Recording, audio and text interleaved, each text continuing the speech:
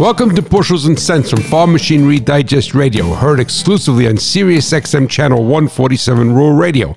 I am your host, Ray Bohax, the hot rod farmer from New Jersey. If your newer farm machine or vehicle develops a bad habit, do not discount that there may be a software update that can cure the issue. Modern engines and drivelines employ very sophisticated controls with complex algorithms and code. In addition, the calibration may have a trigger that after a specified number of hours or miles, the control logic alters. All of the companies do their best to try and simulate real-world use, but before you spend any money, contact the dealer to see if a reflash is offered.